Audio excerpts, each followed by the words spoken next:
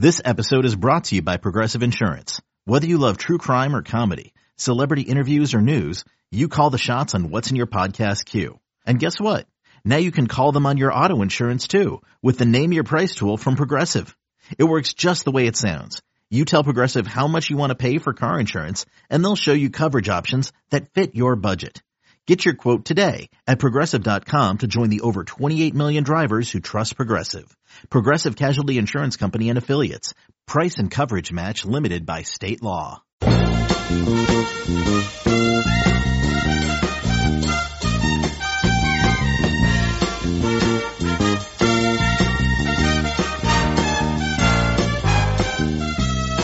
Good morning, Bucknutters. It is Thursday, March 26th, 2020. I am Dan Rubin. This is the Bucknuts Morning 5 and change. If it's Thursday, that can mean only one thing. Steve Wiltfong, Director of Recruiting for 24/7 Sports, is here. Steve, how goes it?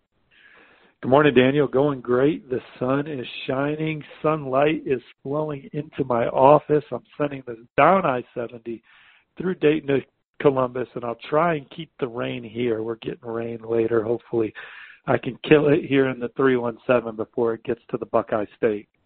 We get a remarkable number of complaints about the weather. I'm not quite sure why, but I'll move on. Speaking of sunny skies, Ohio State should be getting a commitment here soon from a guy I have developed a serious crush on, TreVeyon Henderson, the number one running back in the country, out of the state of Virginia. There was some thought he was going to commit earlier in the week. That did not materialize. So there's a little bit of nerves on whether or not he's actually going to join the fold. Are those nerves justified? No, I think that Ohio State remains in pole position, and TreVeyon's working his way through the process and has a lot of opportunities and has a lot of great programs recruiting him right now. But I think at this point I haven't heard anything to make me believe that the number one running back in the top 247, all 2,424 rushing yards from last season, all 45 touchdowns, all 5 receiving scores, all 48 tackles and 3 interceptions, the Virginia Gatorade Player of the Year. I still think all that is coming to Ohio State at some point as they battle the likes of Oklahoma and Penn State and Virginia Tech and Georgia and several others. And let's not get away from the greatness. Yes, Ezekiel Elliott was a tremendous player here and is arguably still the best running back on the earth. But when you talk about recruiting and you talk about what type of prospect they were, if they are able to add TreVeyon Henderson, he will be the most highly regarded running back they've added since probably Beanie Wells.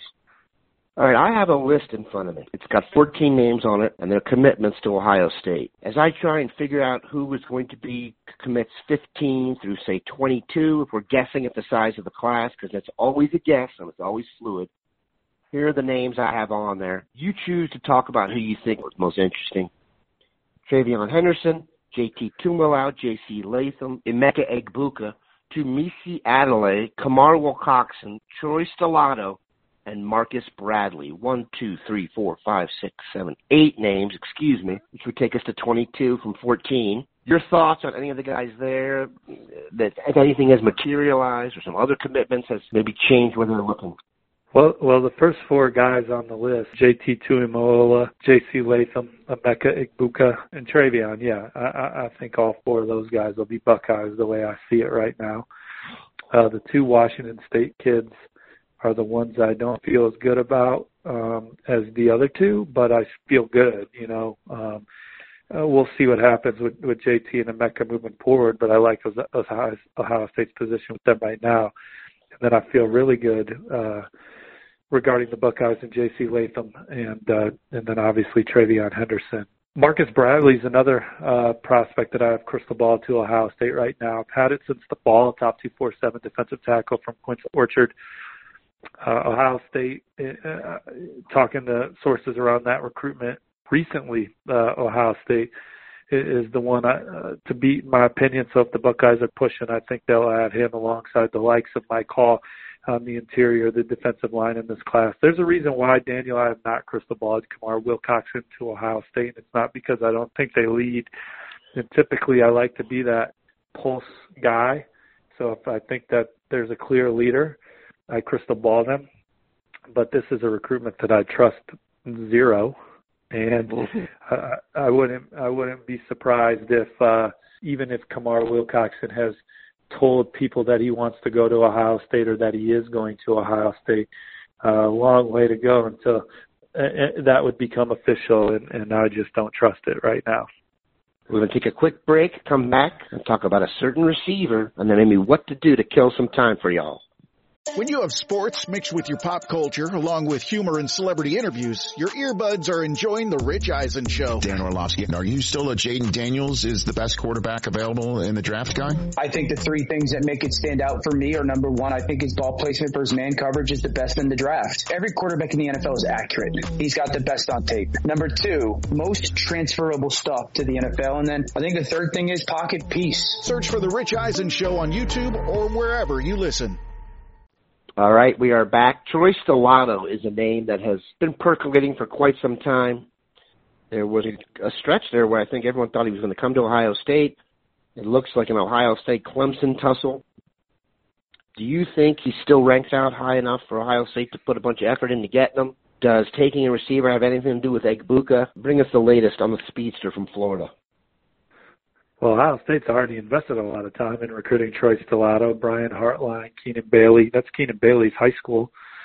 And they want him, and they would take both those receivers, Emeka Egbuka and Troy Stellato, from what I understand. And they've recruited both at the same caliber and would love to have both in the class as they continue to try and keep their receiver room extremely potent. I think that Clemson has the slight edge for Troy Stellato right now, and we'll see how the coronavirus impacts future visits.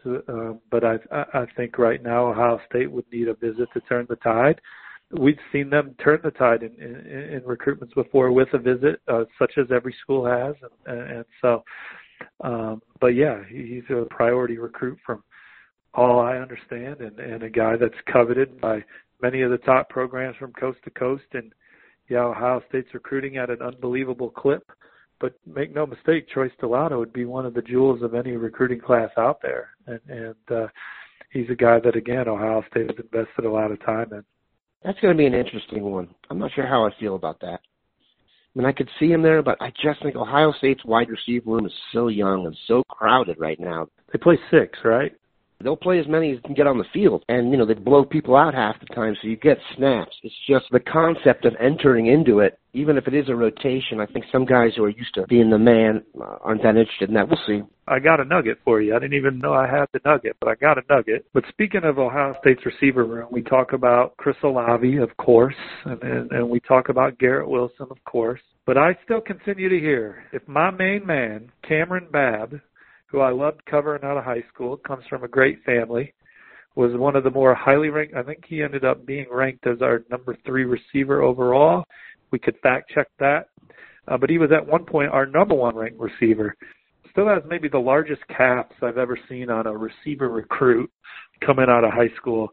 He's been devastated by injury in high school and in college. But I've asked a couple people that spend time around the Woody, not now, but recently. No one's spending time around the Woody right now, obviously.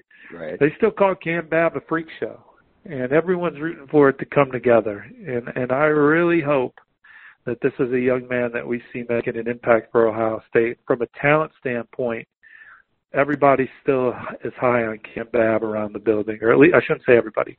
The couple people I talked to, I've asked about, just because I have an interest in him, continue to say he's a freak show. And so hopefully number 7 will be out there making things happen for y'all this coming season and beyond.